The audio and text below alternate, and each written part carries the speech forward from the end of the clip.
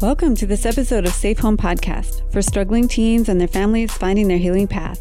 I'm Beth Syverson, a mom of an 18-year-old son, Joey, who's been dealing with addiction and mental health issues for several years. I am walking beside him as he struggles with his recovery while I work on my own personal growth and healing.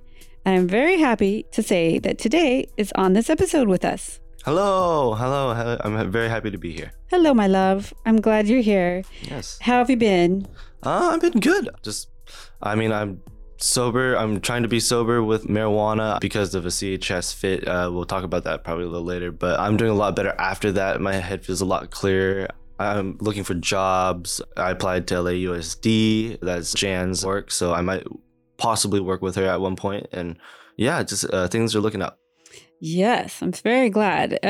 Last week, you were super duper sick with CHS, cannabinoid hyperemesis syndrome. We have a whole episode about that. And glad you recovered from that. And the only cure for CHS is to never, ever, ever use cannabis again. Yes, because my organs can shut down. Yeah, it's really, really serious. Yeah. And it's so sick. Like he was so I wasn't sick. in reality. It was like I was no longer in my body. Yeah, it was bad. They say women who've had this, who have also given birth, say CHS is worse than childbirth, the pain of the stomach cramps. So I'm very glad you're feeling so much better. Yeah. And you're clearer and you're more present. And I just am very excited for you. And you've gotten more work done the last week than you've done probably in the last 3 years. Yes. As far as like pursuing jobs, and you got your ID and you're really I forgot about that. Yeah. making stuff happen. Yeah. It's the forward momentum. Yes, forward motion. I love it. It's so good. And Joey has a friend here today as our guest. Would you like to introduce our guest today? Yes, Cheyenne. She is actually a close friend of mine through my fiance, Sonia, who I recently got to know, but we have a really cool connection that we're both adopted, and we know that it's a trauma for both of us. And now she is going to tell her story and how it affected her, the adoption, and how she's living on with it and stuff. So yeah. Yeah. And I love highlighting you guys' voices, teens and young adults, kids that are having struggles and kids who are working through stuff. It helps other kids know that it's possible to work through stuff, and it helps families and parents give them hope and give them tools for how to help their kids. So thank you, Cheyenne, for being here, and welcome to Safe Home. Thank you for having me. Very excited. Yeah, good.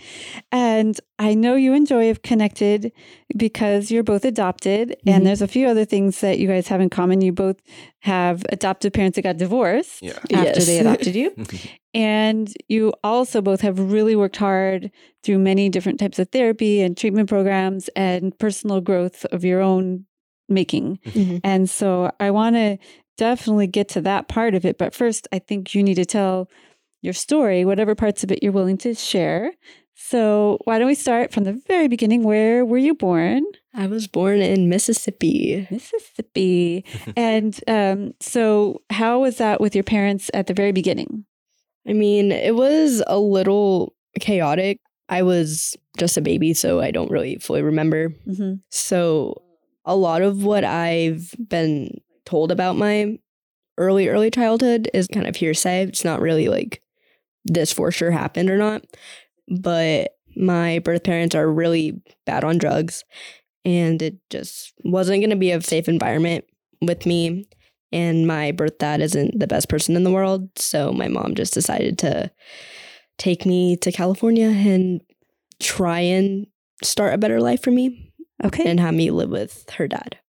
Okay. So with her dad and his wife. Yes. Right. Which wasn't your birth grandma, but a step grandma. Yeah, my step grandmother, yes. Okay. So you went and lived with your grandma and grandpa. Did you call them grandma and grandpa, or did you call them mom and dad? I called them mom and dad. Yeah, because you were so little, you had no idea. That's like I knew I had a mom because like my birth mom left me when I was 3. So I have memory of that. So I remember her, but besides that, no. Okay, so you just called them mom and dad. Okay, and how did that go? Probably worse than imagined, but it just wasn't a peaceful household. 3 years old, just chilling, minding my own business, and one moment there could be cops at the door, next moment there could be, someone telling us to get out of the house. You never knew what was going to pop up one day or the other. Your life seemed to be like always on edge. Like you didn't know what the next happenings were. You even mentioned that to me, like that's one of your problems. You just sometimes don't know what's happening, and that kind of freaks you out. Yeah. Because that's probably a trauma you had in the past of not knowing if danger is going to be or if something very chaotic is going to happen. So you just always want to know what's happening because it's a trauma. Became very vigilant, right? Very, very vigilant. So why were cops coming to your house? What was going on at your house? So much drugs. Like so much drugs. There were homeless people in and out of the house all hours of the day. No matter, it could be 4:30 in the morning and there could be some homeless guy at the door like, hey, let me in. So it was either for them or for my grandfather because he always had warrants. He always had people looking for him. It was, and then like one day I was just chilling on the couch and then, you know, I had the whole entire police department like knock down my front door for a raid and handcuffs everyone, like 30 people that were in the house, and then didn't really care that there was a 3-year-old child just sitting there like in complete shock, just not knowing what's going on. Yeah. It was this is where CPS and the government should have helped this child, you. Yeah. But no, it took, like, you're going to tell your story, but it took a little bit more time for them to realize that, oh, this child needs help. Yeah. Were you the only child in the house? Yeah. That's like, so you were the only child your grandparents were taking care of. There weren't any other little kids. No. And the cops came in and arrested these 30 people and just said, oh, well, there's a kid. Oh, well, fine. Oh, yeah. Yeah. And then they didn't necessarily like mock me per se or anything like that. But like, you know, as a 3-year-old child, not knowing what's going on, I looked up to my grandfather like he was my dad. Sure. Because that's what I was taught. That's what I thought. So seeing him being arrested like in front of my eyes was very traumatic I bet. as a young kid. And then the cops just kind of looked at me and was like, oh, do you want to give your dad a hug? And I'm like, yeah, like I'll give him a hug, not putting 2 and 2 together that he's still handcuffed. Not putting 2 and 2 together. Oh, they're not going to uncuff him. Like I'm just going to hug this like kind of lifeless, the legs. this like lifeless body of someone who's just going to walk out the door.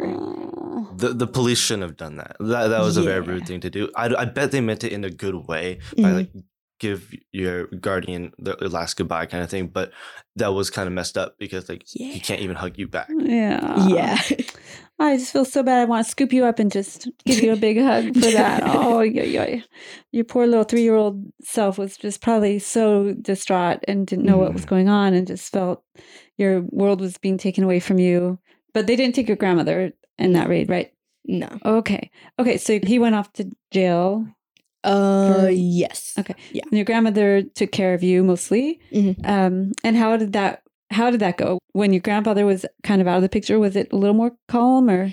No. No. What happened? Business still has to go on. Oh, okay. Like even if the main dealer, the main person isn't there. It's money. It's their income. Yeah. Okay. People have to get their jobs done. Okay. So there's still people in and out. There's still nefarious things happening in your house and you're still just a little kid trying to survive. How did you do in school? Awful. Okay. Awful. I bet your attendance was not very good and your presence of mind, you were just You were probably thinking about other things. Yeah. Like I would be at school, but I don't remember really being at school. Yeah. You kind of remember the recess. You remember recesses, but not recesses were like the best time for me. Yeah, because you get to hang out and stuff. Yeah, like just hanging out with kids my age. And then also hanging out with kids my age also gave me a little bit of a reality check from a very, very young age. Like, you know, this isn't normal, you know? Yeah, like you saw what quote unquote normal kids' lives were. And then you see your life compared. You're like, I'm different or they're different. So then it makes you really confused. Like what's wrong with me or something like that? Or what's wrong with my family? That's another self-degradation that happens when you're traumatized like that. That's what I've realized. Yeah, a lot of kids will blame themselves. Oh, there must be something wrong with me. Yeah. Even though there was nothing wrong with you. You had nothing to do with any of it. You were just kind of a victim of the whole situation. But Yeah. oh, did any teachers or counselors at school reach out to you and help you at all? Yeah, I had one teacher towards the end of me living with my grandparents. My attendance at school was non-existent. I never went. And the school started to notice. Normally, like, I would get interviewed by CPS and then would tell my grandparents, and then we would run, and then just this continuous cycle over and over again. So the schools never really paid that much attention to me because whenever I'd be taken out of school, I wasn't put directly back into school. Yeah, you were no longer their problem anymore, and they just went on.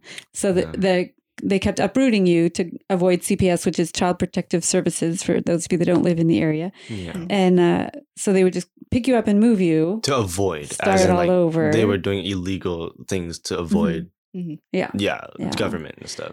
Yeah. So when did all that catch up, and when did you get moved from your grandma's? That all got stopped in March of 2012. Okay. Yeah. And how old were you then? 8.5, about to turn 9. Okay. Oof, still so young. And then where did you go then? From there, I lived with my aunt, my step-grandmother's daughter. Did that give you a little bit more stable place to live? No. Oh, no. No, it was very chaotic there too. For the same kind of reasons? Not necessarily like the same reasons, but like family-wise, like because I'm still in that drama. Oh, so a lot of fighting and But it wasn't like your aunt was doing drugs and like illicit things. She was just like involved with the family, so she argued against that. So So a lot of fighting, a lot of yelling, a lot of chaos, a lot of fighting. Animosity. Was it like violence? Were you scared for your safety? There wasn't necessarily violence in my aunt's house, but definitely in my grandparents' house, there was a lot of violence. Oh, gosh. Yeah. Did it get to you sometimes too? Yeah. Oh, I'm so sorry. I'm sorry, Cheyenne, for that. I didn't know that. Oh, gosh. Okay, so your aunt took you, and how long did that last? About 8 to 9 months. Okay. Yeah. Was she meaning to take you forever and it didn't work out? Or was it just kind of an interim, this is what we'll do for now situation? It was kind of a little bit of both. It was like, okay, like, obviously I don't want this child to go to a complete stranger. But at the same time, I don't think that it's going to be the best option for her to stay here. So we'll kind of, we'll take her in now, but we'll try and see if things don't get Work better. Okay. That makes sense. It's best for, the protection of her family and, all that. It's just best if I'm not there. Yeah. Okay, so it became clear that it wasn't going to be a long-term solution. Things were too chaotic and too kind of unsafe for you. So then, were you in the foster care system at this point? Yes. Okay, so your aunt was in kind of the CPS realm, and they were kind of placing you with your aunt. And then that didn't exactly work out. So then they started looking for another placement. They didn't. So basically, I stayed with my aunt the whole time through my foster care experience, but they were gonna have me stay with them until I got adopted. Okay. But during that time, they're like, no, like, we can't adopt you, but you can stay with us. Oh. Yeah. Oh, your aunt said, we can't adopt you, but you can stay with us. Yeah. Oh, okay. And then that's when they started finding people to adopt me. Okay, then they had to start finding you a match. How did they do that? They had me go to a little picnic. A picnic? Yeah. And did you know this was going to find your adoptive parents, or? No, I just thought it was like a bunch of, foster care kids coming together to hang out and socialize. So just a fun little picnic for you. A fun little picnic to pick out your kid that you want to. It's like a puppy. It's like a shelter. Like you're going to the pound and picking out the puppy that you want. Yeah. Oh, how does that make you feel? Did it make you feel like, oh, good, they're coming to pick me? Or did it feel like, oh, this is a contest? And it was kind of surreal because I'm like, it's kind of, in a way, not the most like humanizing experience. No, I bet. I would say. Oh, let's go to a park and just pick which person seems the best. Like, I don't know. It's just, it seems so messed up. But then the situations of every single kid is messed up Yeah. as it So is. like this messed up is way better than messed up Yeah. the other way. Yeah. It's hard to think of how would be a good way. I mean, Yeah, they well- tried to make it nice with the picnic, but still, it's sort of. Maybe a one-on-one, but I like not a whole like group of kids where like the parents have to pick from a bunch of kids. Oh. Mhm. And was it just the parents picking you, or did you have a chance to pick the parents? Was it reciprocal? Yeah, I had a chance to pick my parents. Okay. Mhm. Okay. So I- it goes both ways at least. It's not Yeah. just you had no choice. If the parents liked you, you're going with them. So Yeah, Okay. I had like not like a huge choice in it, but definitely they gave me more of a choice Okay. than I think they were supposed to. Mhm. Oh, okay. But Okay. And so then you eventually, I'm sure it took a while, but you eventually got adopted by this other family. yes. And did they have kids too, or No, just Okay, me. Just you. Okay. So you're still an only child. Still an only child. And how did that work out? How were your adoptive parents? Oh no. Cheyenne. I mean, they're divorced Uh-huh. now, or Uh-huh. they're still in the process of getting a divorce. Okay. But you know, it was good for about 4 years. Okay. it was like the honeymoon stage. Yeah, like it wasn't the best. It wasn't, What rainbows and butterflies. but it wasn't Okay. what you had before. Yeah. It wasn't quite as chaotic as what you'd been before, but Right, it still was not quite right. Me and my dad got along like really, really well. Mhm. We hit it off from the picnic, always Mhm. hit it off. Me and my mom had our issues. Mhm. So that was always the big issue that was Oh. in it, was like me and her just wouldn't get along Mm. because I had so much of this like built up trauma that Yeah. no one knows about, that I don't Yeah. even know that is Damn. trauma. Yeah. And I'm trying to like suppress it. And then I never had like a full mother figure in my life, Mhm. and I have her, and it's just kind of this push and pull. Yeah. It was very push and pull Mm. for like 4 years. Speaking as an adoptive parent, from the reading I've done and from talking to many, many adoptive parents, the adoptive mom gets the brunt of the trauma response from the adoptee, because it's primarily your wound with your birth mother that is the problem, the root problem at the very, very beginning. So it's the adoptive mother that often gets the brunt of it. That just reminded me, like, I had a very big resentment towards you, Mom, but Mhm. it was an irrational resentment. It was a resentment towards my birth mom that I was placing onto you. Sure, because I was the one that was here. Yeah. And it also means that hopefully the adoptive mother is a safe person. And so kids act out against the safe person. Mhm. They know that we're not going to reject you or get rid of you. And so in a way, that means your adoptive mom might have been a safe person. It's Mhm. kind of backwards looking, but Yeah. it's kind of complicated. But I also think mothers and daughters, that relationship is complicated Yeah. also. Just it's Hormones and oh, just- good Lord. Everything in one. Oh, so hard. It's just so hard to just, and people think, oh, adoption, yay. We just start all over and start fresh. Yeah, and- everyone thinks it's sunshine and rainbows, but no, It's it's not. more traumatizing for No. both parties than a lot of people think. It's Yeah. so hard. It's so hard. You can't just pretend that you can exchange parents No, and that- nothing will happen. It's, Because there's a bond, there's a Yeah. connection, of like a chemical connection Mhm. that I believe that is within humans sure. from kin to kin, like from mother to kin, is like you can't separate that. Yeah. You can't take that away. You can't just say, okay, here's another one. No, Bond with this one. there's no chemical connection with Mm-mm. those two humans, but there can be an emotional Yeah. connection. And we do the best we can. And, Oh yeah, and we, try to meet needs and whatever, but there's still missing that piece. And if you talk to adult adoptees, there's just this kind of hole. that who haven't worked through their stuff. They're very empty feeling. Mhm. They feel like or very angry people Yeah, it can or be very a- sad. It's like they're very on one scale. They're not ever really balanced. So like me, I get very agitated very quickly. I'm a very angry person because I think it's a very deep wound of anger towards my mother and my birth parents and stuff. Mhm. It's not you, Mom, but like my Mhm. birth mother. It's this resentment, this anger that I never can really feel or never release because I'm never going to be able to see her. Mhm. I can never have that closure. So I have to work through it myself to get that Yeah. peace. Yeah. Mhm. And most people that aren't adopted just have to deal with this part. I mean, you just you live life. You live life as a normal person, and you don't ever feel these emotions that I don't want to be. I'm not wanted. Like in like a very deep sense. Like you actually were given up. Like that kind of thing. You know? Yeah, there's an episode, I can't remember what number it is, but I'll put it in the show notes, with Brenda, and she's about my age, and she was adopted to a fabulous adoptive family, had a great life, and always still feels like she's not worthy, not good enough.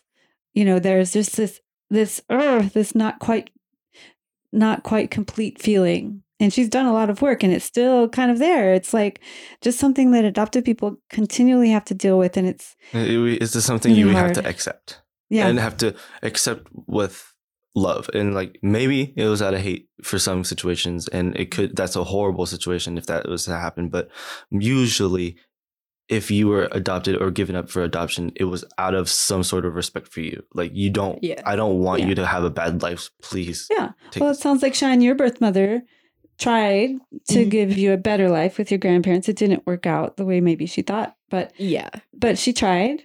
And, you know, and your aunt tried, your grandma tried. Everybody's just doing the best they can. I really truly believe that. Everyone's human. Everyone, it feel like I've realized this. As a kid, you think parents have the knowledge of the universe. No. Oh, we just are making it up as we go along. Teenagers and young adults are probably the exact same as a 45-year-old, because like in the idea of knowledge. Not maybe like they have some more knowledge, but it's like they don't know exactly what they're doing. Yeah, it takes a lot of conscientious growth work to come to terms with things like these big picture things. So and then not everyone agrees. So not one idea is going to be solid for everyone. That's right. That's right. Everybody has to figure it out. Yeah. Oh boy. Yeah. And grown-ups certainly don't know all the answers. That's for sure.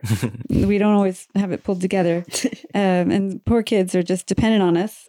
There's no manual to raise the, ideal perfect kid. Right. Yeah. And you mix in some of these other things, drugs and trauma. And I'm sure if you looked back at your birth parents, your grandparents, all of these people probably had generations full of trauma. Generational trauma. That's the big thing trauma is sometimes passed down. Yeah, definitely. So, okay. So we're at your adoptive family. It's going okay. You're doing okay with your dad, not so much with your adoptive mom. Yeah. And then 4 years later, they got divorced. And was that kind of a messy divorce? And very messy. Very messy. Very messy. It was just situational events that everything was just going wrong very, very, very fast. Oh. And like I basically called their divorce before they knew. Oh no. If you can feel that, then that automatically means. Yeah, like I knew before my mom knew.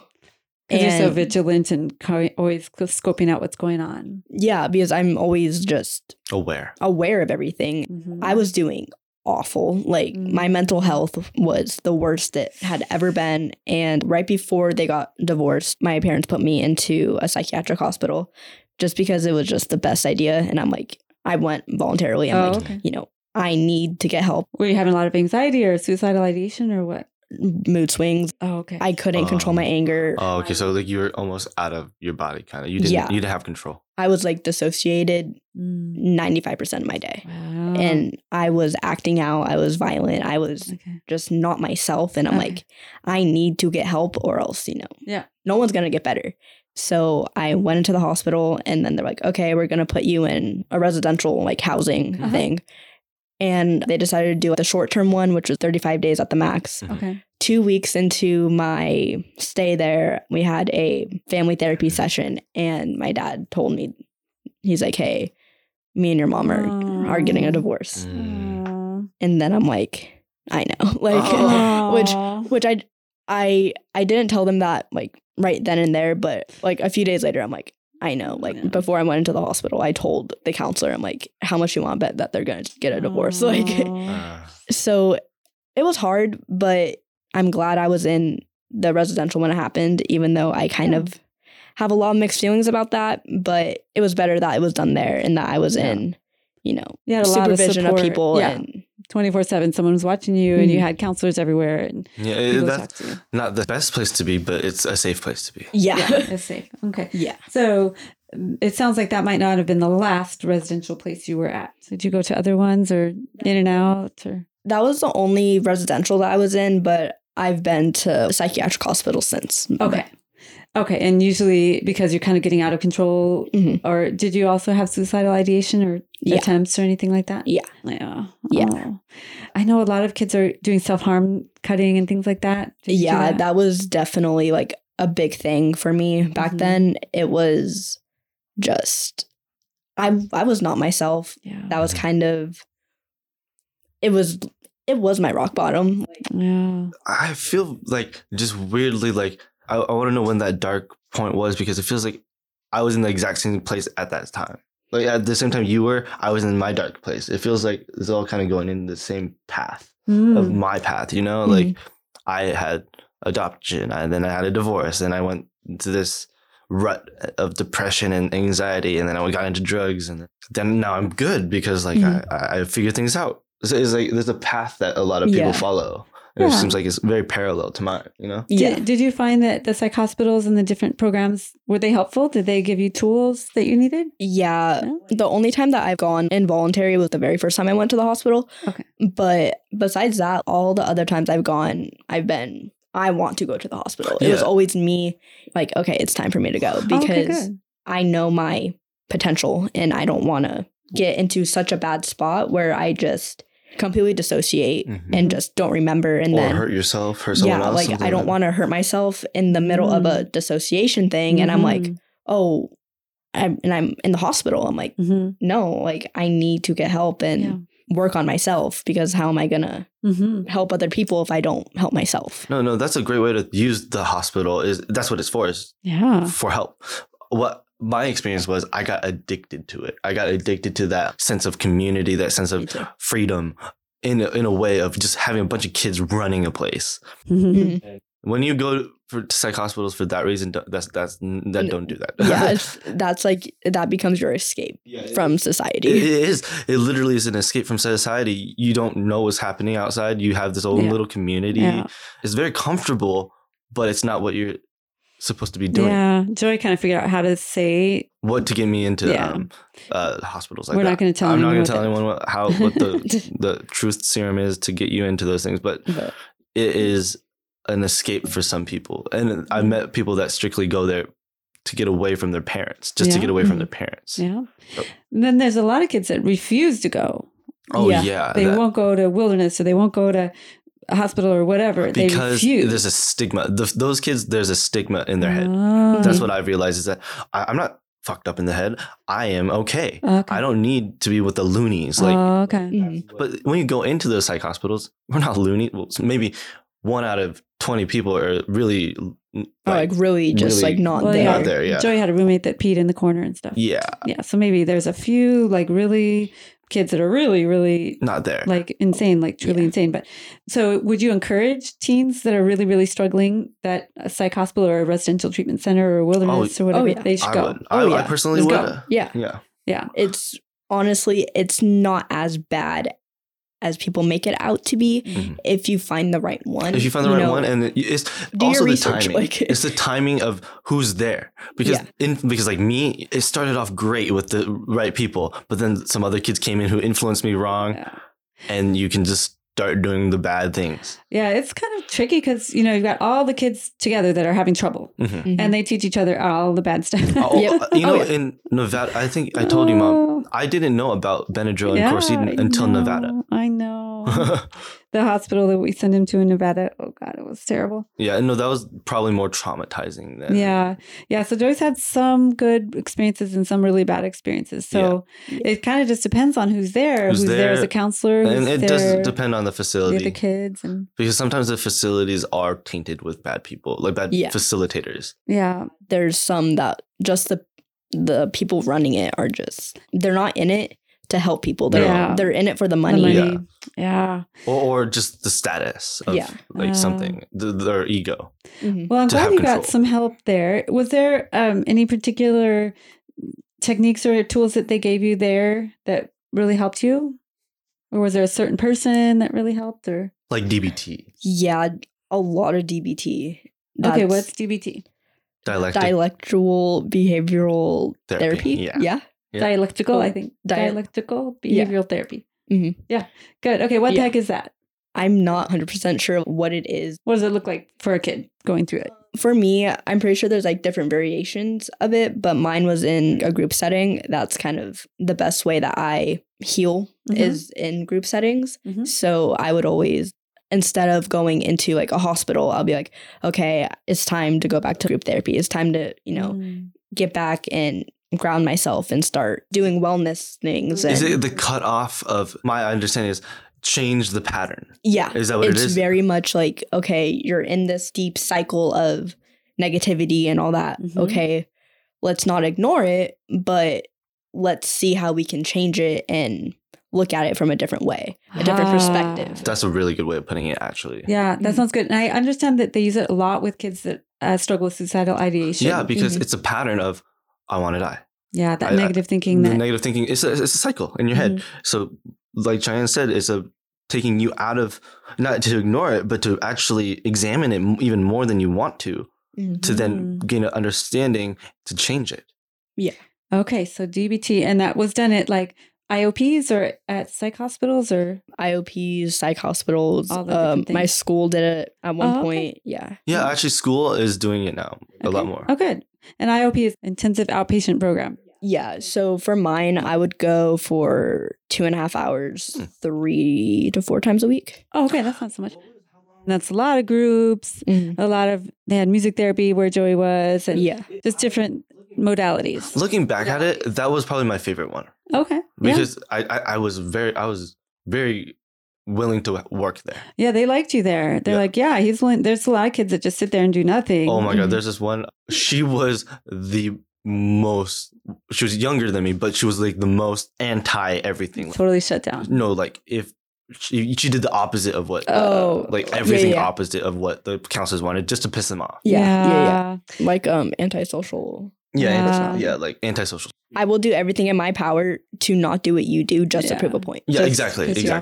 Yeah, that's oppositional. And that also comes from trauma. They've just figured out, okay, I'm just going to do everything opposite. Because they've learned, or something in that, for those type of people, they're like, I never got what I wanted, so I'm not going to let you get what you want. Right. So, right. But it sounds like, Cheyenne, you never had that. And Joey was never like that either. Joey always worked hard. And it sounds like you took advantage of the opportunity to get some healing.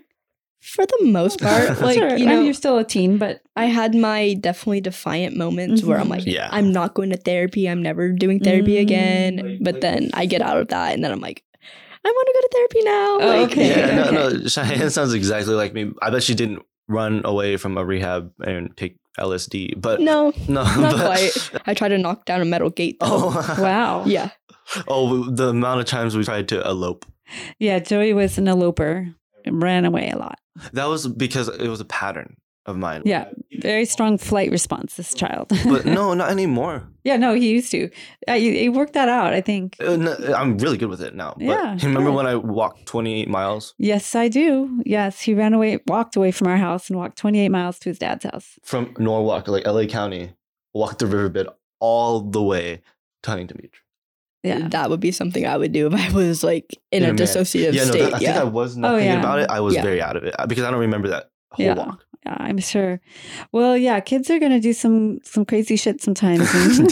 But you just gotta try not to.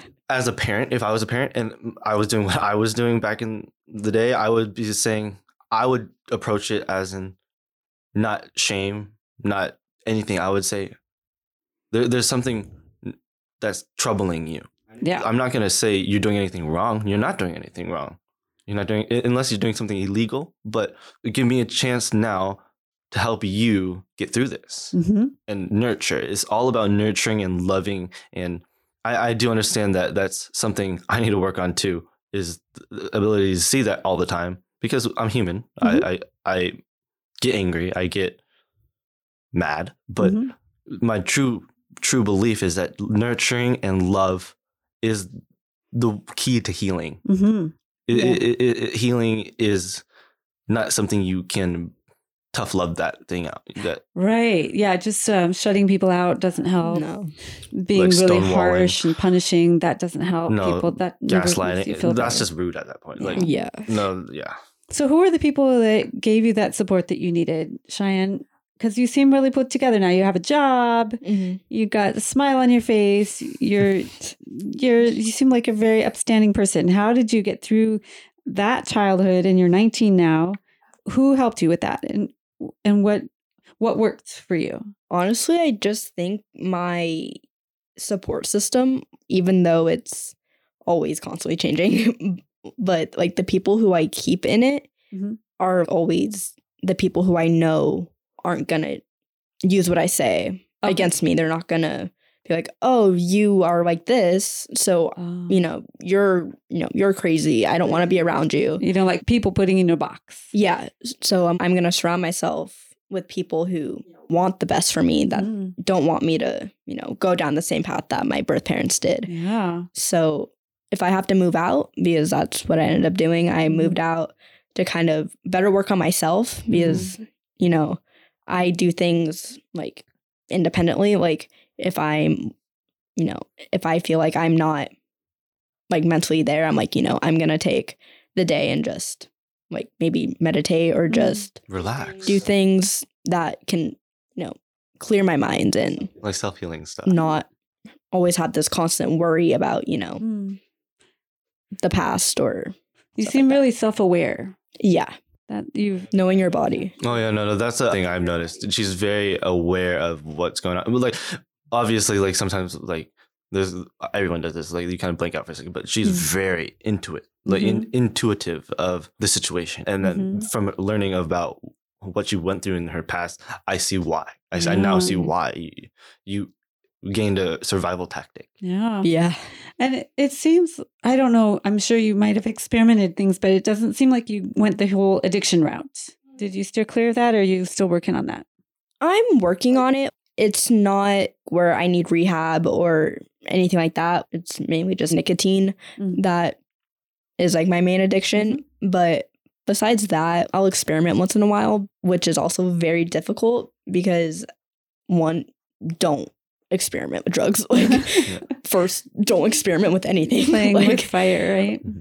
But I experiment and then I end up feeling extremely bad about it. Like shame after? Yeah. Oh, okay, yeah. Because I'm like, this isn't who What you're I supposed am. to. Yeah, this is not what Like, I'm supposed to do with my life. kind of Yeah. thing, So I'm like, You saw so much bad stuff from drugs when you were little. yeah. And I did, not nearly to the extent, but we had foster kids in our home when I was a kid. Mhm. They were older than us and brought drugs into the house and chaos and violence into our house.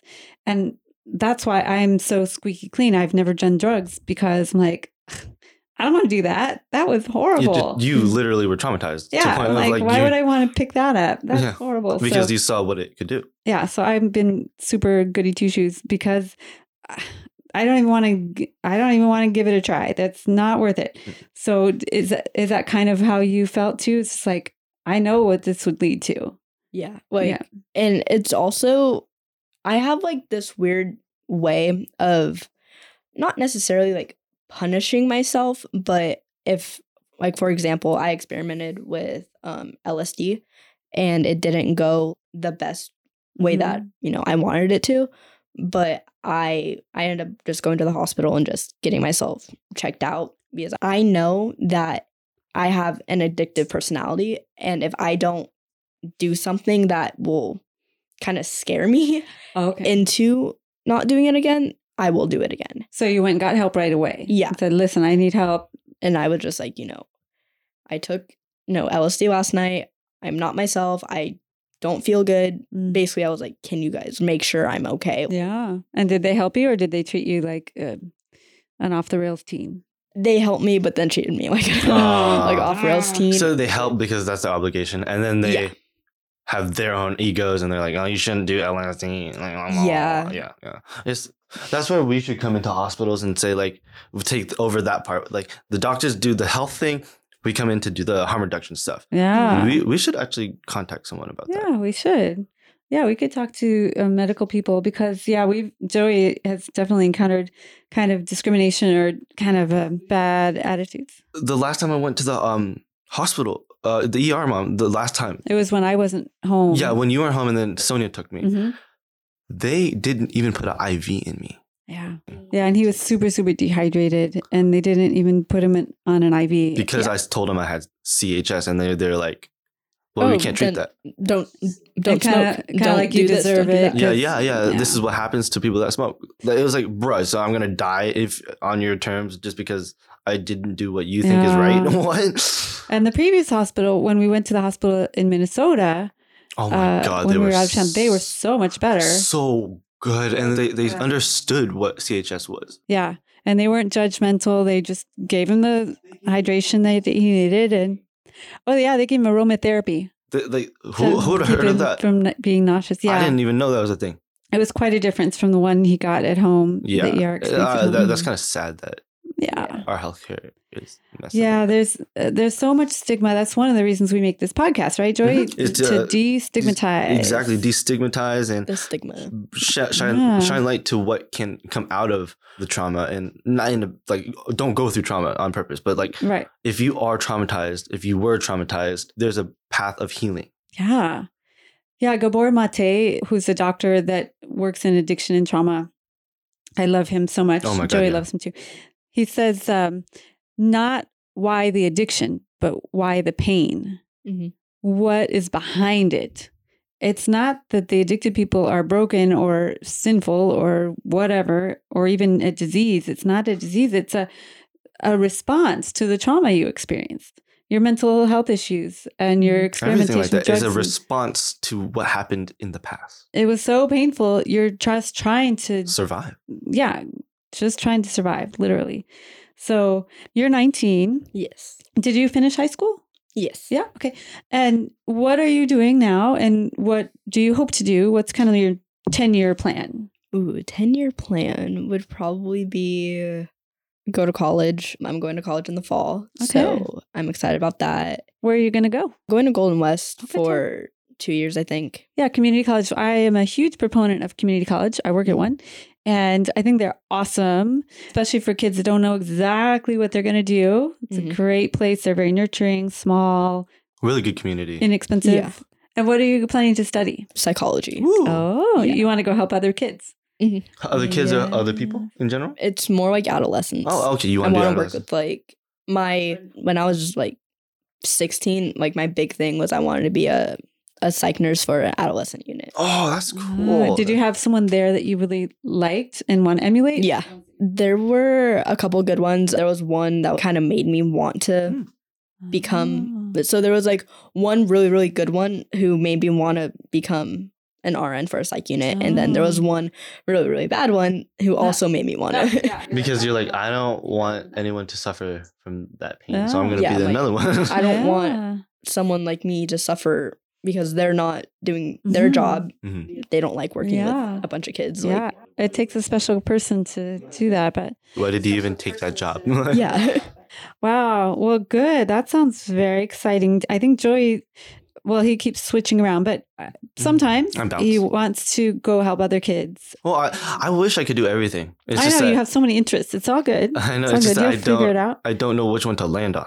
But I think Joey would really be a great counselor or rehab counselor or just a regular therapist kind of person. Or he's looked into studying the brain and all sorts of things. And I think it's just really admirable that you guys want to take your traumatic experiences, flip them around, and go get the education you need to go help other people. Yeah. And for this generation, in this community of people that understand that it's trauma and then that are forward thinking about things like this, this generation is going to be very solid, I think. Yeah. I think you guys have got a lot put together that we didn't know about when we were your age. Yeah. Sure. It's this, like I said, this little clique of kids that understand this stuff will be the leaders, I think, of the psychiatric and the health and emotional side, because it's important. And it's a very forward step in mental health that we're thinking like this.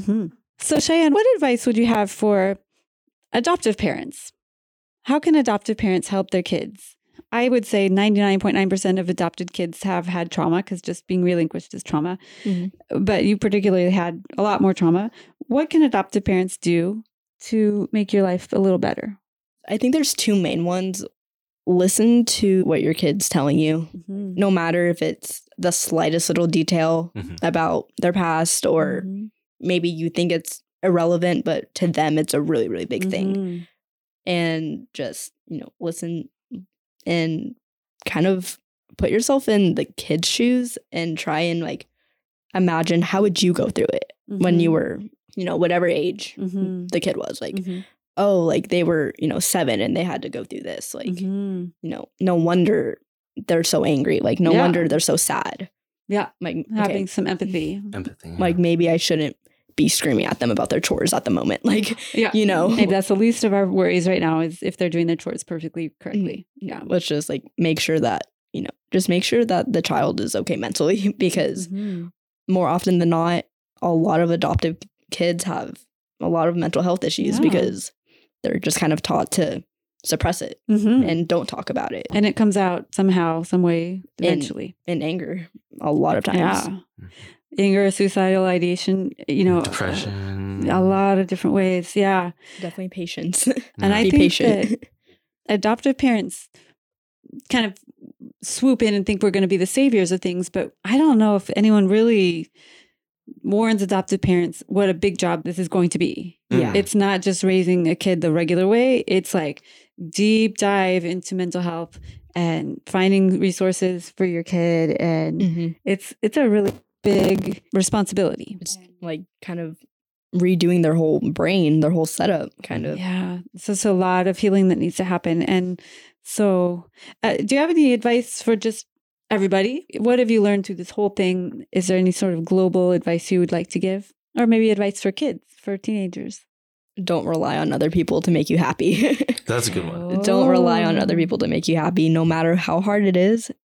But I've had my fair share mm-hmm. of clinging and then codependency almost. Yeah.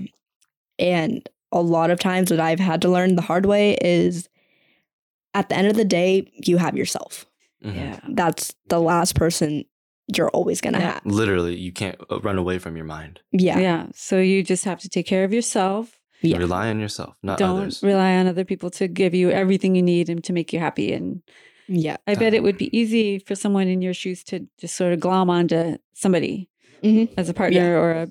That's what a lot of, I think, adoptees do. Mm-hmm. Is rely on others because they didn't ever... It's either two ways. It's either they rely strictly on themselves because they never trust anyone else mm-hmm. or they want the attachment so bad that they do codependently mm-hmm. use others, Mm-hmm. Mm-hmm. Joey, what do you see in Cheyenne that you admire? I admire her persistence. I don't know if that's the word, but to work through so much. Mm-hmm. Even today, she works through so much stress and all that. But to be so solid in this moment and talk about her life so calmly and even laugh about some of the mm-hmm. hard things, I admire that so much because it's hard to do that, to look back at your past and talk about it mm-hmm. and just talk, especially on a podcast about that, mm-hmm. I admire that. That I do admire mm-hmm. that. Have you shared this story very much with other people in the public? No. It was your first time, right? Yeah, it's my first time talking about it. Oh, we're so proud of you. And I think that you're sharing your story will help a lot of other kids and families and maybe just encourage everyone to have a little more empathy for everyone. Yeah, we don't know. I mean, if I saw you, Cheyenne works at Blaze Pizza. If I went to Blaze Pizza and she was helping me, I would never in a million years guess all the stuff that you've had to deal with in your life. No, because no one knows. No one has the feeling to ask, hey, are you okay? Yeah, you don't have it labeled on your forehead or anything. No. Yeah. So just let's everyone give everybody a little bit of grace. Some grace. Yeah. And everybody's just working through so much pain and, we just never know what people are dealing with. So everybody gets extra grace. Yes. Yeah. Yeah. And extra care. And Cheyenne, I want to be here for you however I can help you.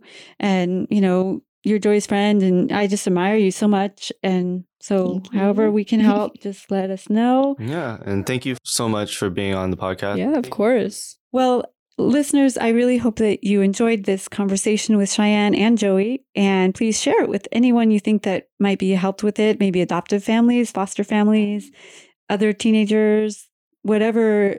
We want these conversations to help a lot of other people. So help us spread the word. You can find us on social media and on YouTube. And we have a Patreon account, patreon.com/safehome. If you're motivated to help the podcast out so we can maintain commercial-free episodes, you can donate $5, $10, or $25 a month, and every little bit helps. So thank you very much to our Patreon supporters, and to any of you who are interested, please check that out. And one other way you can help the podcast is by going to Apple Podcasts. Even if that's not how you listen to us, go to Apple Podcasts and give us a review. A 5-star review would be the best. And it really helps to bring other people to the podcast that we don't even know. So help us get the word out to other people so people can be healed and learn new things and be inspired by people like Cheyenne and Joey. I think that's it. Thank you, everyone, for listening. Thanks again for coming to talk to us, Cheyenne. I really appreciate you being open and vulnerable. Yeah, of course. Thank you for having me. And Joey, Cheyenne, and I want you to stay safe.